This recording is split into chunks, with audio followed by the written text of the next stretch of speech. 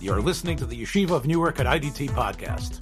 I'm your host and curator, Rabbi Abram Kibalevich, and I hope you enjoy this episode. Shalom. This is a brand new program, I hope. I call it Closer Than Mishpacha, because I'm here with someone that, in a way, I feel, and I'm going to be honest, often closer to him than my own family. And I think maybe the same thing can be said from him towards me. I'm here with Rabbi Eitan Kobry, who, as you know, is a world-renowned columnist and feature writer, especially for Mishpacha magazine. Thank you very much for having me, Rabbi Vremel. And those warm sentiments are entirely mutual. So, in a way, I have to say that probably every conversation we've had has always been important and often life-turning, because although we were in yeshiva together, our sporadic interactions, I think, have always engendered in me something that made me think, made me reflect, and sometimes even changed the path that I was going on. And I think those are the friendships that, although you don't necessarily have them in the constant way, like family, but sometimes it's even closer than mishpacha. And I said, I've got to get Eitan on the podcast to be able to talk about things, because as everyone knows who has read your column, you are not shy about giving forth your opinions and ideas. You have done, I would say, and I'm not trying to be machnif you more than necessary on a guest, but I would say that what you've been able to do is really meld a appreciation of the English language along with really cogent understanding of the zeitgeist that's out there. And you, I think, have done a masterful job of connecting it to what I would say are authentic, real Torah perspectives. The tightrope that you walk, I don't know if it's every week, but consistently, is a very thin one.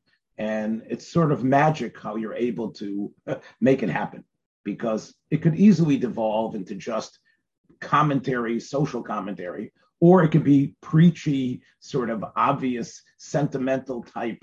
But I think you're able to really do that very well. And to have you on the program is really a great treat. Appreciate that. And if I can just chime in for just one moment and mirror some of those thoughts. I've never really had the opportunity to say this publicly, but I will say that good, genuine friendships are pretty rare. What's even rarer is to find someone who not only has those sorts of friendships, but for whom valuing and nurturing friendships is a central life value. And can't really say I have another friend. I have good friends, but friends who work on and who focus on and value friendships as deeply as you do, I'm not sure that I have any others. Well, look, this Mutual Appreciation Society can't go on too long, but listen, it's tough. And I think everyone listening who understands that it's tough maintaining, especially in this world. It seems to be the easiest world to live in, but at the same time, simultaneously, the hardest one to be able to connect. It's such an incredible paradox, which we've talked about as well. But you're right. I think the main thing, before we get into the main point, part of what I want to do is a little bit of nostalgia with you, is not to allow friendships to just be based on nostalgic memory, but actually to be honest and recognize what changes are there, and to recognize this arc of life, this great matana that the Rebbeinu Shalom has given us, and be honest about where we are at what place. I think one of the things, Eitan, both of you and I know, and we talked about so much in the past, but I think we both live it, is recognizing the ceiling of our lives and recognizing, be honest about what we can do, what we can't do. And I think that's something that we talk about, something which I was surprised hearing a little bit of your perspective. We all know that in the United States today, being televised in prime time and being obviously perhaps on the radio as well, and probably being analyzed in hundreds of thousands of podcasts, are the January 6th hearings. The hearings that I assume it's a Senate and House of Representatives combination, right? Or is it only the Senate? It's actually it's in the House. It's being conducted by Congress people. Okay, that shows you how much homework I did on this. Right? But I know that this is really something that we are hearing a lot about in what's called, I guess, the standard media. They are trumpeting almost every session. I think it's the 8th major session. I don't know exactly. I think it was the 8th session, and how each one is somehow crucial in building a case about the former President Trump's complicity in sketching the arc of the crimes that he might be guilty of. So I have to tell you that I've sort of ignored it. I have not really been listening. I mean, I heard, oh, there's a bombshell, there's something that was heard. To me, it seems to be like background noise. And I know that you told me yesterday that you feel that there's something important about it. So why don't you start holding forth on what you think is important for us, obviously, as Orthodox Jews, to garner from what's going on in these sessions? Sure. It's kind of easy to distill what it is that's important about these hearings because it can be encapsulated in one word, which is hard to think of a more important and central word for us as Jews, as Torah Jews. That word is truth. For me, in most of the writing I do for that column, for my weekly opinion column, I deal with issues that I feel are of great importance to us as religious Jews, important to all Jews, but certainly to religious Jews. Sometimes the connection of a particular issue to us as Jews may not be obvious or may seem tenuous, but by and large, for me, the connection is clear, and I try to make it clear in my column. Sometimes I have to do it more subtly. I have to proceed gingerly because of constraints that I have, part of the publication, the part of perhaps what public reaction would be. I'm always mindful of Chazal's admonition of Kishem Shemitzvah Lamer Davar Nishma Kach Mitzvah Shalom Lamer Davar She'enu Nishma. I try to put a lot of thought into how to phrase things so that they will get hopefully get a hearing on the part of readers. But in this case, it's rather straightforward. I think it's altogether possible that if you buttonholed 10 from Jews on the street in any neighborhood, any city across the country, and asked them what are the 5 most important Jewish issues in the news cycle today, I'm not sure. I'm just not sure how many of them would name the political climate, the state of politics in the country today, or would name the events that are at the core of the January 6th hearings. For me, it's not only on the list, but it's probably number one. It's infinitely more important to me than so many of the other culture war issues that get from Jews up and screaming in their pews, whether it's critical race theory or gender issues or abortion, whatever it may be.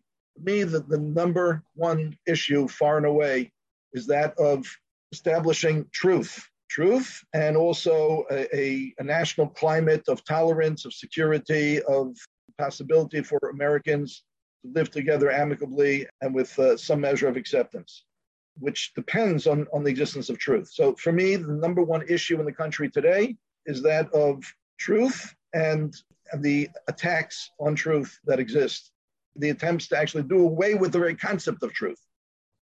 Okay, well, look, your use of the word infinitely has really made me sit back in a little bit of shock, especially as we've talked about the incredible sea change about gender issues to the point that I see it as a big threatening monster to so many Orthodox institutions.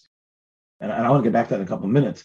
But look, let's be honest. I mean, we don't have to be honest about it. As we say in Chazal, Pashut, Kebeya B'Kutcha, the man was a shakran from day one. We know that the man was not shaykh to even say, forget about his grubkite. We know he lied about almost every aspect about himself. He lies to himself about himself.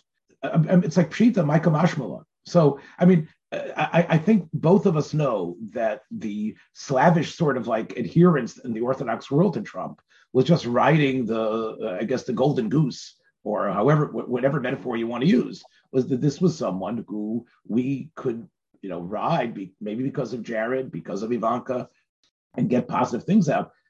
Is there any suffix that he's a chakran and somewhat deranged human being? I mean, this we all know, right? So it's not like I have a statue of Trump that I don't want anybody to defile.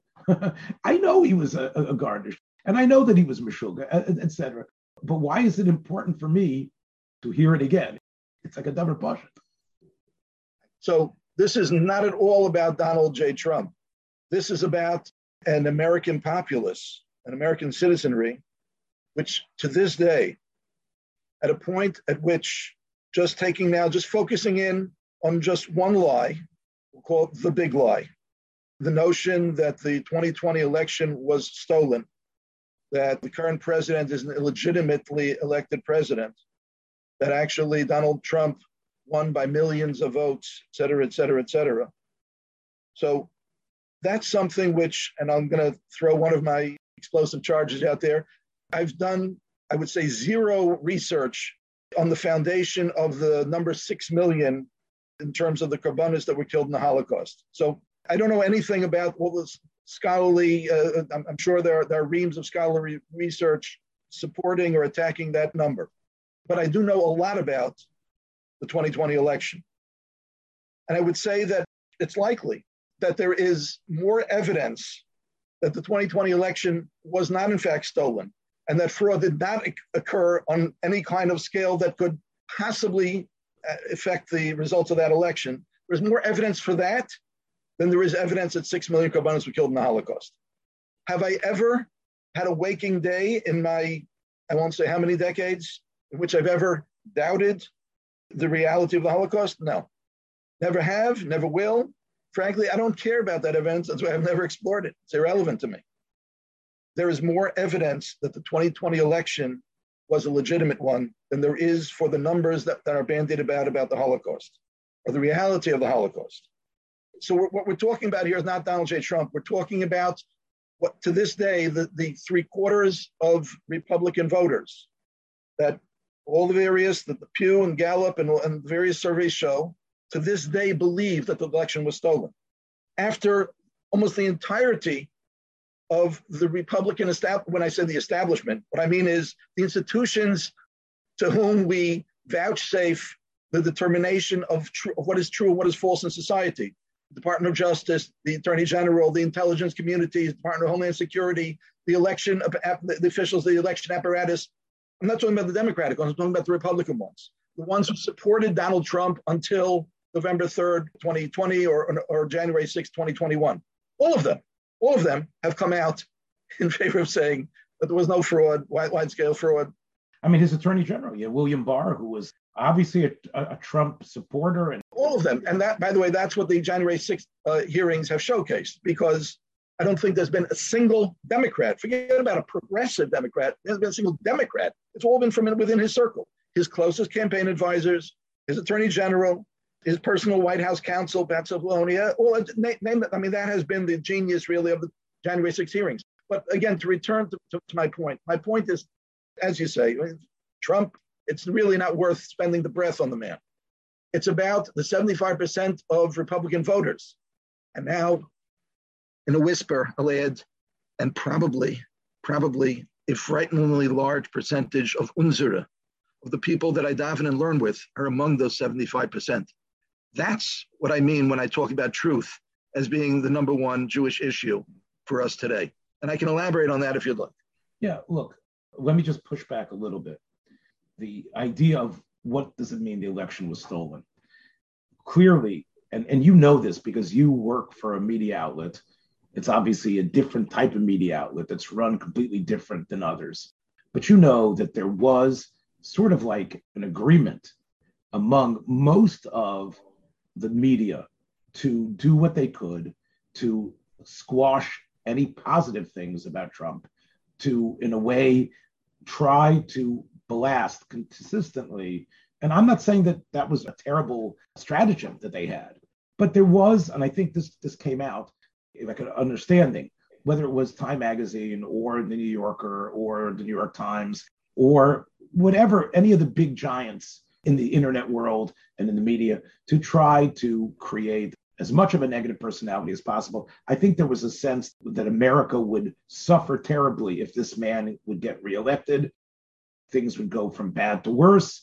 And it was just a constant array of negative things, especially, and it's all in our collective memory, of the idea that he's responsible for the deaths of COVID and et cetera, et cetera. And I don't know what sort of backroom deals might have been had, but I agree with you. I think that people don't necessarily, I'm not talking about the 2,000 Mules or whatever it is that they had that documentary recently that it was all this, election harvesting and balloting harvesting. I'm talking about the sense that there was a concentrated effort to do whatever it could that Joe Q public should get the impression that this man has to be stopped. This man is a threat to your life. And everybody in lockstep kept on beaming that message to try to do what they could in every type of reportage to frame him in the worst possible way. And even if there were positive things in what his administration had done, to downplay those and to spin the news, not as reported of facts and what was going on, but as opinion about another brick in this insane man's wall. And in that sense, there was, I wouldn't call it a conspiracy, but there was sort of like an agreement that this is bad for our country to have this man there. And in that way, JQ Public said, okay, look, I got to do the right thing. And that, in a way, nudged and shifted so many votes away from Trump because people did not hear about the foreign policy successes. People were not able to hear a more balanced sense of, okay, well, nobody really knows what's going on with COVID. The big target was circled around his face, and every possible dart was thrown directly there, that he's the one why your grandmother is dying or why you can't see her or something like that. And that was a stratagem that worked. So in that sense, there was, I think, Eitan, like I said, not a conspiracy, but there was a concentrated effort. Does that mean it was stolen? No. It's Trump's own fault. I'm not saying that I have Rahmanis for him. When you stir the pot the way you do, when you act as an aggressive buffoon, when you consistently do things like that, it'll come back to haunt you. It'll come back at you. But I think when you say Unzer, maybe the Unzer are upset how negatively he was portrayed. You are raising a question of media bias. Now, we can have an entire session, maybe you'd like to, about media bias in the secular media, in American society at large, or we can talk about media bias within the frum community. But I must say that's entirely unrelated to our discussion. In other words, I have sat through all of the January 6th hearings. I have read through voluminous news analyses and opinion pieces, et cetera, going back since before the 2020 election.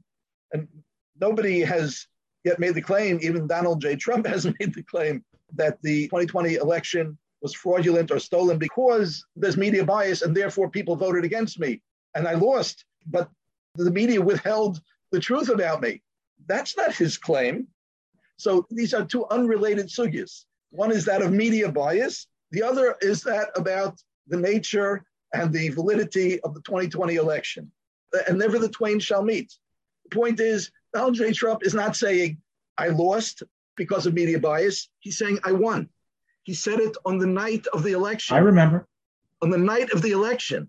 He's saying it's statistically impossible.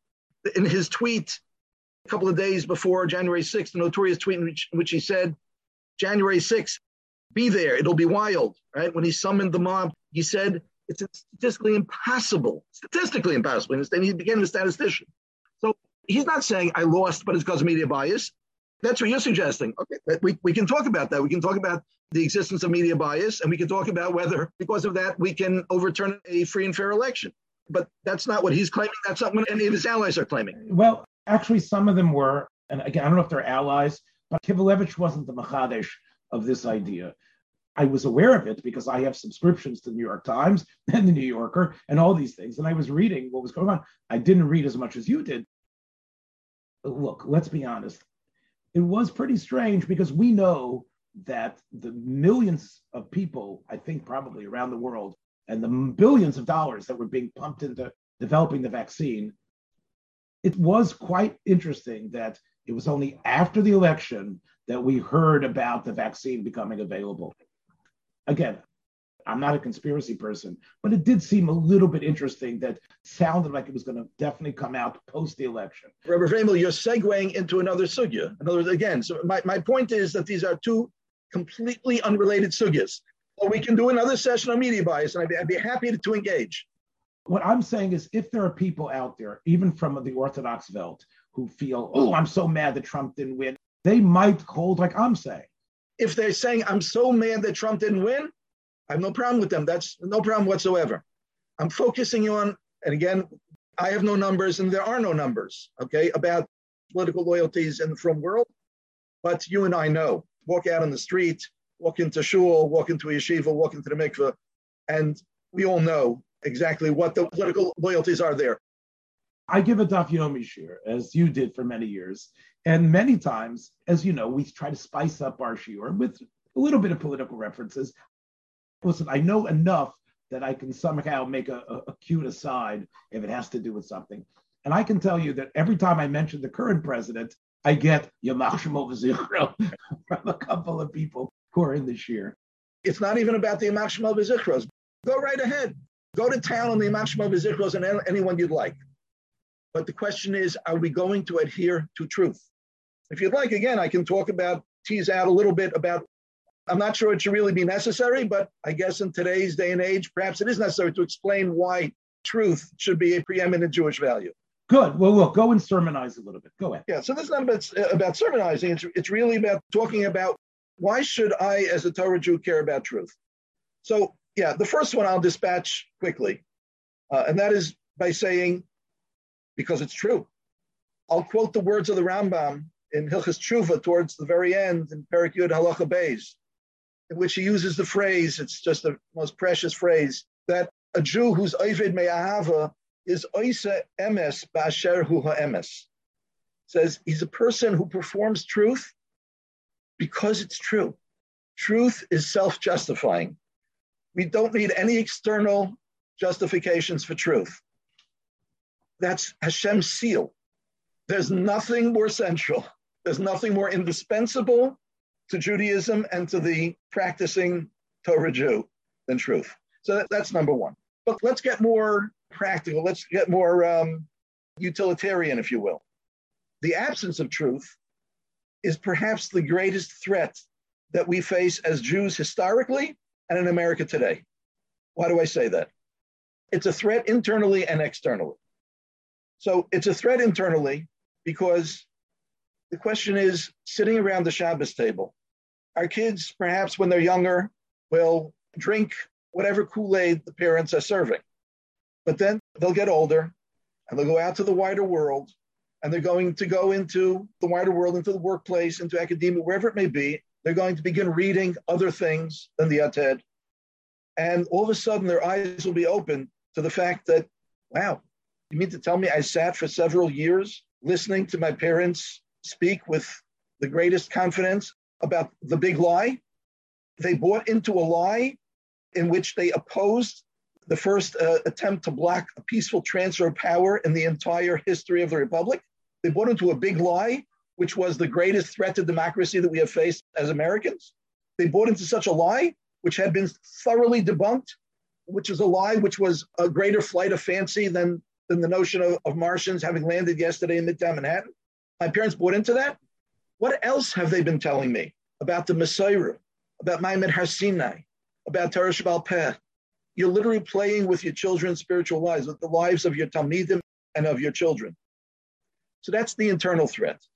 That's the utilitarian explanation of why truth should be so important to us, besides the fact that it's Emes Ba'asher Hu Emes. But now let's move to the external threats. Number one, I'll say this. We Jews, we've had a problem over our very long history when people try to propagate big lies. It's called blood libels that have plagued us from time immemorial. It's called the slaughter of Gentile children for baking matzahs. It's called the poisoning of the wells in medieval Europe. It's called in 2022 the harvesting of organs by the IDF, of Palestinian organs for sale. Just open up today's Saudi paper and you'll find it there. You'll find the articles. And then, of course, above all, is something called Holocaust denial. Again, you want to play with the truth in that way. And again, as I say, there truly is far greater substantiation of the legitimate nature of the 2020 election than there is really for any of these other things. So you want to start playing with that? Go right ahead. But you do so at your great, great peril to the Jewish community. But then I'll move to what is perhaps even the greater threat, and I'll be very brief about it. And it's something which, by the way, in 2016, when I was writing about Trump as a candidate, I wrote two very, very powerful, if I must say so, opinion pieces. And then for the most part, I was tamped down. I was put on a leash, but I was able to get in those two pieces. One of them focused front and center about the implications of his candidacy for the Jews. And I talked about 4 elements that are salient in his candidacy, at that point just a candidate, which historically, the confluence of those 4 elements have posed the single greatest threat to the physical safety of Jews throughout the ages. I'll just go through them very quickly. The first is, again, the willingness to come face to face with truth. What he has done is, and again, much of this, by the way, is stuff that he has let out of the bottle. It's not that he has created the stuff out of whole cloth, but he has responded to darker forces that have always lurked on the seamy underside of American society. So number one, he has been the conspiracy theorist in chief. This predates, of course, his presidency, going back to the Barack Obama citizenship theory, going back to his talking about in 2001 about getting to the bottom of who actually knocked down those buildings on September 11th, et cetera, et cetera. There's a long rap sheet of his conspiracy theories. So an attack on the truth, not an attack on the truth, the attempt to obliterate notions of truth, standards of empiricism, of how one determines truth. That has been his genius, not attacking the truth. Hillary Clinton was an inveterate liar, but I wrote back in 2016, but when she testified at the Benghazi hearings, I sensed she was lying through her teeth, but I sensed a conscience knocking around somewhere inside of that woman. It was hard for her on some level because she still had notions of truth and falsehood. This man does not. It's hard to detect a soul, a conscience within. That's number one. The second is the notion of scapegoating, the idea of demonizing entire segments of the population, of the citizenry. He's done that with numerous, whether it's Muslims, whether it's blacks, whether it's et cetera, we go down the list. Jews are on that as well. He's come out and said so. By the way, he's made almost the identical anti-Semitic comments for which Ilhan Omar up in Minnesota, he's made those same comments. She talks about, it's all about the Benjamins. He talked about as a candidate in 2016 to a room full of Jewish leaders saying, you know, you people are not going to vote for me. You want to be able to control your candidates. It's all about the money. But beyond that, the point is, he said as much. He said that American Jews are disloyal to Israel. This is his genius. He like turned things around. He uses the disloyalty theme, but he like inside outs it so that it's like he's saying, you should be loyal to Israel. You should be loyal to a foreign country. So like, what? This is not the usual disloyalty charge, like what's going on over here. But millions of Americans sitting in pubs and darkened pubs in Idaho and in Alabama, they hear his words. They're on his 80 million Twitter followers, and they hear him saying American Jews are disloyal. And guess what? When they come in with the pitchforks, eventually, God forbid we should be protected from it. But eventually, when the posses, when the mobs come after American Jews, I'm sorry to say to all you folks in Lakewood and in Borough Park, they're not going to distinguish. You're not going to be able to wave the editorial page of the Yated in front of them and say, but we were monolithically in support of the man. No. You're more Jewish than any other Jew. You're more Jewishly identifiable. You're going to be the first to be the victims when the posses roll in. So the second point is, first point was truth, conspiracy theories. Second was scapegoating and demonization.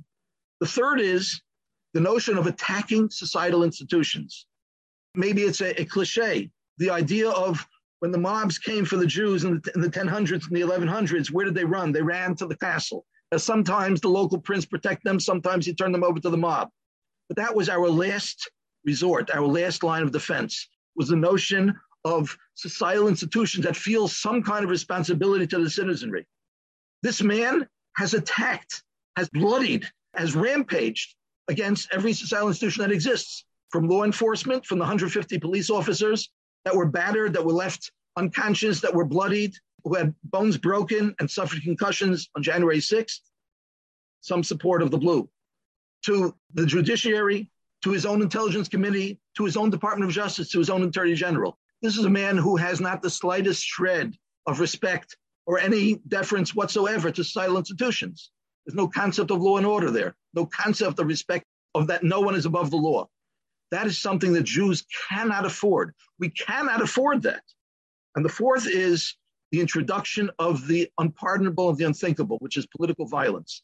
The first appearance on a wide scale, the legitimization, rather, of political violence. We're not strangers in the United States to political violence, but the legitimization of it, the mainstreaming of it, the idea that now there's a whole ecosystem within the Trumpist world of legitimization, where you have the Claremont Institute, a once respectable intellectual institute in California, which is now putting out so-called intellectual analyses by public intellectuals, by scholars, by attorneys, by PhDs, legitimizing the notion of political violence against entire segments of this country, including Jews. Of course, not us Jews, but of course the other Jews. That is something which has never existed in America.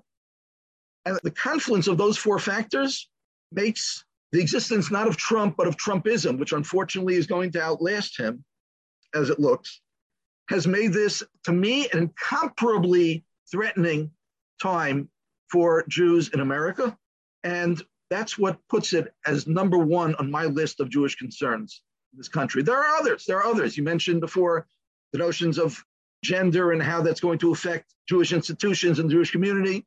Absolutely. What you really mean is religious liberty. That's what you really mean. And that's maybe number two on my list. And how far away it is from the first, I'm not sure. But the confluence of these four factors, all of which have come to the fore within the last 5 years, with the appearance of that man, with that man's ride down the escalator in the Trump Tower, there's nothing in my lifetime that can compare to that as a threat to the continued safety, physical security of Jews in this most wonderful of havens, what Reb Chaim Volozhiner called the Lestet Stanzia, the last stop, Nigolas, may it be soon. The notion that what this man has done to undermining the foundations of that Lestet Stanzia and of ripping apart the fabric of a relatively peaceful and tolerant America to our great detriment simply can't be overstated in my book. Look, I'm happy that we were able to unleash the eloquence and passion that is the beating heart of Eitan Kobry. But I will say, and I'm not trying to be a devil's advocate. Remo, whatever advocate you'll be, you'll never be a devil's one, because that's not in your lexicon. Appreciate that. Tell that to all our detractors here. But look, we know, as the Gemara tells us in Sanhedrin, a Dayan or a Rav who has everybody on his side is really not doing the right job. He's just a pacifier and basically a milquetoast and a wishy-washy person who has nothing really to sell. Let me put it this way. I agree in substance with much of what you're saying. I'm a Holocaust child in a way. My parents, Holocaust survivors who came to this country. It's hard for me to feel or see the glint of those pitchforks. I know about Charlottesville, and I know about the Yahoos that you were mentioning in Idaho and perhaps Alabama, a state that I'm pretty familiar with, having gone there a lot as a child. And I know what they said in Charlottesville. They will not replace us. I'm aware of, even when Barack Obama was president, of a very large assemblage of right pseudo-Nazis or maybe proto-Nazis or beyond Nazis, who is more of a simon rather than a siba. Yes, in a way, he was able, as you say, with a demonic genius to be able to tap and to actually do those dog whistles. I read the same article you did about, hey, you Jews, it's all about the money, when he had a collection of people together. But I think what people are afraid of is that the woke ideology that in many ways fuels the non-Trump people is something that they fear, not just because of gender issues, but also many aspects of religious freedom, and also something that has started to disappear in our lifetime. We grew up, Eitan, we're the same age. We grew up with a sense of Israel, look what they've done, a pride and an understanding, not necessarily to treat the Jews as Nebuch victims consistently, but to recognize the legacy of their victimhood and to applaud what they were doing.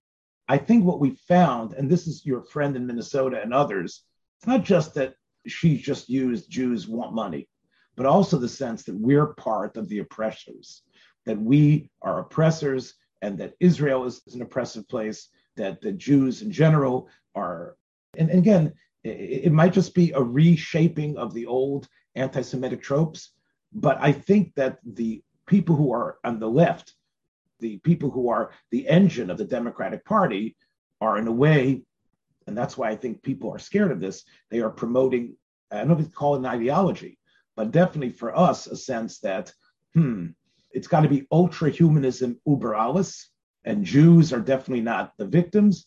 And you talk about, and again, I don't want to get too far afield here, you talk about political violence that is sanctioned. I mean, the BLM riots was an example of political violence that was sanctioned and championed by many people. I mean, Michelle Obama and others, the vice president of today, they all went out there super positive. And if you talk about the truth, Eitan, we know what the truth was. The voices weren't heard. The buildings that were bombed, firebombed, the businesses that were ransacked, and it was all peaceful, a little bit of outbreak. That was a pretty great assault on the truth itself. And it was whitewashed to the point that you couldn't even hear other voices. And therefore, I don't think the assault on truth is only one-sided. I think that assault on truth is happening for many of the people who are the ones that are leading the January 6th hearings. So I agree with you. I love the Rambam that you quoted, but believe me, a pox on both houses, as far as I'm concerned. Let me simply respond to everything you just said now with one word. Amen. Amen. So here's the point. I'm happy that you included that last line about a pox in both your houses, because what I was going to say until you mentioned that was that what you're doing is falling into the single greatest trap that people fall into in today's times, which is the binary trap. I thought you were going to say, but Eitan, but look at what's going on the other side. And my response to that is, amen. All I've said in all of my writing in the last 5 years is exactly that point. All I'm looking for is not for people to say, oh, but the right is so much worse than the left, or there's really no problem with the left, it's all on the right. I'm looking for them not to look away from the truly threatening circumstances that are coming into formation on the right by saying, but look, a squirrel, look, but look at the left. All I'm asking for is fair-mindedness. It's a rabid squirrel, Eitan. It's a squirrel with big threatening teeth that cancels out everybody, including podcasters. They're coming for me too. You know what I'm saying? And you never know, when Mishpacha magazine, you never know. There might be a way to pull the plug there. The point is simply that the plea here is, please don't fall into the truly shallow binary trap, which is saying it's either or. No, it's neither. The very essence of what it means to be a Torah Jew is to say, I stand apart. Torah is neither right nor left. If I was to encapsulate in one short, pithy phrase, the theme of a great percentage of my writing over the last 5 years has been, Torah is neither right nor left. We will call out attempts to obliterate truth, attempts to create to turn America into a threatening atmosphere for Jews on both the right, and they exist in great measure on both right and left. That's something I'm still waiting to hear from publications. It's something I'm still waiting to see turn up in the anecdotal surveys of from sentiment on the street. It's not there, Rebbe Vremel. It's not there. That's what's so deeply, deeply disheartening. It's not there. When I make my case, I'm met by, and this whole litany of what's going on the left, as you've so eloquently presented. And that's all fine, and I agree with it all. The reason that I focus my writing on the right is because I'm the only one, virtually the only one in the entirety of From Media, both the national publications and all the various local ones, who's training his focus on what's going on the right side of the spectrum. You've got dozens of From journalists doing that for the left side. I think probably it's worthwhile for one person, to be doing it on the right side. I want to move to one other topic, but I just want to throw this in, that I've said on a number of these platforms, not that because I self-reference myself, it makes it any better, because I don't know who's, despite the download numbers, it could be people turn us off when they don't like it, but the download shows have been downloaded. But one thing I've said often is that, look, Trump's great legacy, I don't care so much about the movement of the embassy. I think you're right. Trump turned that into like a whole brouhaha, as if, oh, look what I did for you Jews. I moved it to Israel. I moved it to Jerusalem, blah, blah, blah. Okay. But I do believe, and again, the assault on the Supreme Court, notwithstanding, putting those justices in, to me, is somewhat of a, again, I'm not a lawyer like you are. I don't know if many people of our listeners know about your law degree. I have paid for lawyers.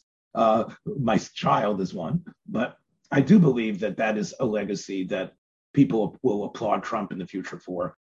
Because again, I think that and we could talk about the religious freedoms and other things that the Supreme Court has done, but I think that's another reason why Unzera are happy, because they feel that the type of poskening that the Supreme Court has will be better for religious institutions. But look, that's a different program. But I just want to put that out there. It might be another reason why you have people defending.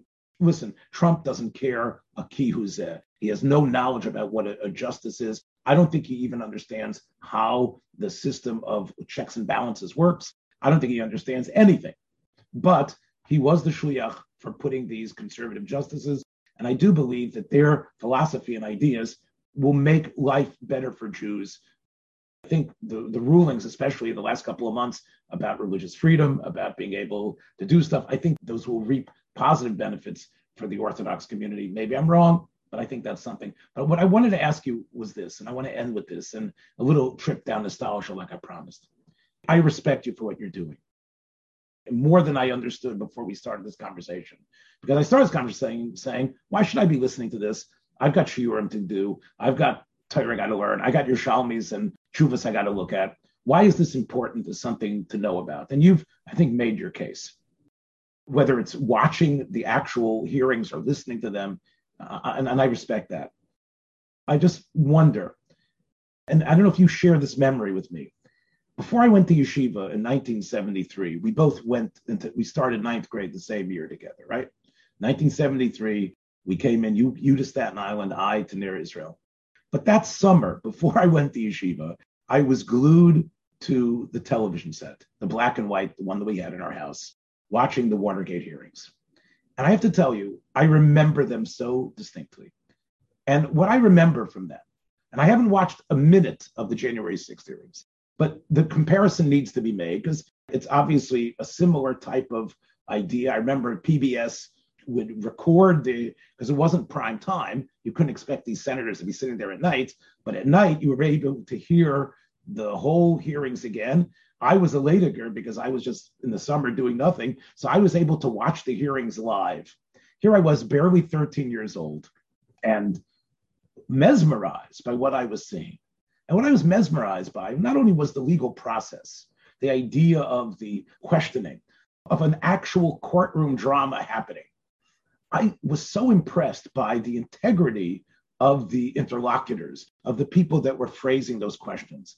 I want to tell you, Adayoim, Sam Ervin, who was the senator from North Carolina, was an inspiration to me to know Tanakh, because he would consistently quote the Torah. He would consistently, in his head, he didn't take out his Jerusalem Bible to find it, and he would pithily quote psukim and verses that were relevant to an obvious lie or some other sort of thing. And I said, wow, these Christians, they really know their Bible well. And Lowell Weicker, who was, I believe, the senator from Connecticut, who was so focused. Howard Baker was reasoned and measured, and Republican and Democrat together. So to me, watching it, whether it was Alexander Butterfield or John Dean or all these big things, the process to me was so encouraging and inspiring about what the United States was able to do. Yeah, of course it was, we're getting Nixon, but it was also about the intelligence of the questions. It was also about the excitement of discovery and the fact that the country had this collection of elected officials that represented the best of our world. And I think that was the bulwark of my continued love of the United States. Now, is anything like that? I don't know if this is something similar to what you felt about the 1973 hearings. That's my honest recollection and how it's really permeated through my life. Would you say the January 6th hearings are anything like that? I would say that the January 6th hearings have been an amazing demonstration, have been extremely inspiring to me. Before I explain why, I'd like to talk about, just to mention, two ways in which they are very, very different from the Watergate hearings. And again, I had that same black and white TV in my house. I don't really have clear recollections of how much of the hearings I watched, even though I certainly was very, very politically involved back then. They were definitely on my radar screen. There's no question about it. And I do recall being impacted by them, and your reminiscences of Sam Ervin and company definitely resonate with me. But two very salient differences between them. The first is when you think about it, when you think about the crime that really sat at the very crux of the Watergate hearings, and you think about what it is that the January 6th hearings are describing. They're describing a sophisticated 7-part coup attempt, an attempt to overturn an election and to prevent the peaceful transfer of power in America that went over the course of several months, involved hundreds of people, lawyers and state representatives and sitting members of Congress, et cetera, et cetera.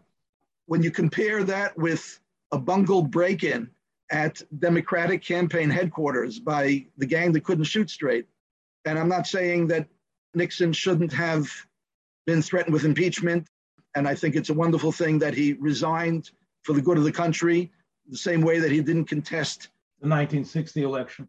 1960, in which there actually was some significant evidence of vote tampering, et cetera, and he came straight out and said, I'm not going to do so for the good of the country, same way that Al Gore did so in 2000, because they were respectable human beings. But again, the point is when you compare what it is that was at the heart of Watergate and what it is at the heart of the January 6th hearings, there's just simply no comparison. The second point is it's a great tragedy that back in 1973, both parties had the sense that we have to come together again for the good of the republic. And today you have an entire party which is owned lock, stock, and barrel, which is a cult of personality. Well, it's not my phrase, but some have called it Cult 45 because Trump is the 45th president of the United States, Cult 45. It's tragic beyond words. The notion that you have an entire party which now regularly throws out, censures anybody who stands up for the most elemental truth, a truth that kindergartners would recognize. Just this week, Rusty Bowers, the Speaker of the Arizona House of Representatives, a Mormon family man with about 10 kids, a man with as more bedrock values than many from Jews I know, who testified before the January 6th committee, a fellow who has said that he would probably vote for Trump in 2024 if he went up against Biden. But a man who came out straight out and said, that man called me and asked me to lie, and I will not do that. My values do not allow that. This week, he was censured by the Arizona Republican Party. So that's cancel culture for you in action. That's what you get nowadays. So that's the great tragedy. The other thing that separates Watergate from January 6th hearings is the idea that unfortunately it had to be a few courageous souls like Liz Cheney and Ann Kinzinger who go along with this. And they tried to make it a bipartisan commission, and they were rebuffed. 34 Republicans voted for it in the House of Representatives, but unfortunately, there's nobody home. There's nobody home in the Republican Party today. Eitan, you have to admit that there's a difference between, Trump's out. He's not the president anymore. Everyone knows that. But he has an iron grip control of the entire Republican Party. I understand this is about practically sealing his coffin. The Watergate hearings were actually about a sitting president and changed what was going to happen. And like you said, Nixon, whether it was heroic or not, he knew the jig was up, Nixon resigned. No, but the implications of this one, and that's the third difference. I'm sorry, that the most salient difference actually of all is that this is not about 2020 either. It's about 2024. We're literally talking about a situation where the man is going to run again. The man who tried to propagate the big lie to prevent the peaceful transfer of power for the first time in the history of the public is planning to run again. Can there possibly be bigger stakes for American society than that? But I believe, as the Watergate hearings taught me, and I don't know if it's true anymore because I haven't been listening. Maybe I'm too busy to listen like you are, and then maybe that's a fault of mine. But I do believe that calmer, greater minds, the modern day Sam Ervins and Howard Bakers will come to the fore and present not a left-wing Yahoo, not someone who's beholden to the woke cancel culture ideology or the right-wing weirdos, or I shouldn't have said weirdos and yahoos the other way around. The point is, and maybe someone who's more moderate, who represents values better, will rise and people will go behind him. You think that Trump, at his advanced age, despite all his gesticulations and his twittering, the problem is he might siphon away votes from a real positive candidate who could be a leader of the free world. And that's what we want. We want a leader of the free world that has moral virtue, that represents what America was great about, and represents that spirit of the 1973 Watergate hearings. I'm hopeful that such a person will arise and that the people in the Republican Party will be able in the next 2 years to posit such a person. It sounds like you're much more cynical about it, or I'm not pessimistic. I just read the voter surveys. I'm just sharing with you the results of Republican voter surveys. If I'm not going to go on that basis, on what basis should I operate? Yeah, but again, as Trump discovered to his mirth and happiness, a lot of those polls were wrong, right? He was supposed to lose to Hillary, right? But what am I supposed to do? I'm supposed to suggest that 75% of Republicans don't believe election was stolen, that over 50% that he is not the leading candidate at this moment in time? It would seem, Eitan, come on, that there could be a way of Democrats, Republicans, Independents to try to pick someone who is clearly not just, I'm not Trump, but someone who has a vision for the future, someone who is not polarizing, somebody who represents, and again, the values that run counter to the wild, gender weirdness, the ones who are willing to say a man is a man, a woman is a woman. And that an election was an election. Because that's a greater flight of fantasy. And again, people talk about, this is crazy. They're unwilling to come face to face with reality. A man is a man, a woman is a woman. You see, I understand. But the notion that we should cater to an old man sitting at the pool in Florida who is unwilling to accept the results of an election, that he is a loser, right? After having lost the White House, both houses of Congress, that we are going to mollify him because of his bruised feelings, because he's a snowflake. That's not a flight of fantasy. Only that a man is not a man, a woman is not a woman. But the notion that we are going to cater to his notion that the election was stolen, that he really won, that's a far more dangerous and far more egregious flight of fantasy, as far as I'm concerned, than whether a man is a man, a woman is a woman. At least as great. Look, I think he's Ivor Buttel. Right, he's Ivor Buttel, but he's the leading candidate for the Republican nomination in 2024 in every poll that is taken. Just like he meteorically came out of nowhere and somehow was able to, Chris Christie and Rubio and everybody else, and Jeb Bush, they all fell down like bowling balls at a bad Jersey. All of whom, by the way, would have picked the same Supreme Court justices. And in fact, they would have done better. They wouldn't have farmed it out to Mitch McConnell. Trump had nothing to do with it. And by the way, Mitch McConnell did it, just to go back just for a moment to get in. We can have a separate session all about the Supreme Court and whether it's good or bad for the Jews that you mentioned before. But just to get my 1 minute of equal time, those are justices had nothing to do with Trump. Probably 15 out of 16 of the other Republicans running in 2016 would have picked the same justices. Mitch McConnell actually did it, whether it's good for the Jews or not. He did it in a very, very underhanded way, in which he denied a vote to Merrick Garland a full year before an election, and then got in a vote for Amy Coney Barnett 3 weeks before an election. I mean, these are dvarim asher lo ye'osu in American democracy. So if you feel that all's fair in war and politics, then go for it. But if you believe that there should be standards of fair play in American politics, then you'd have significant problems with that. And then we can talk about the most important question, which is exactly which of these rulings are good and are not good for American Jews and for Torah Jews. I'll just mention to you just this week, the Idaho Republican Party voted for a platform which includes a ban on abortion, even in circumstances where it threatens the mother's health.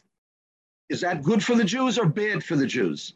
That's an entire state's Republican Party making that their official platform. No abortions, even at the cost of the mother's life. Good for the Jews or bad for the Jews?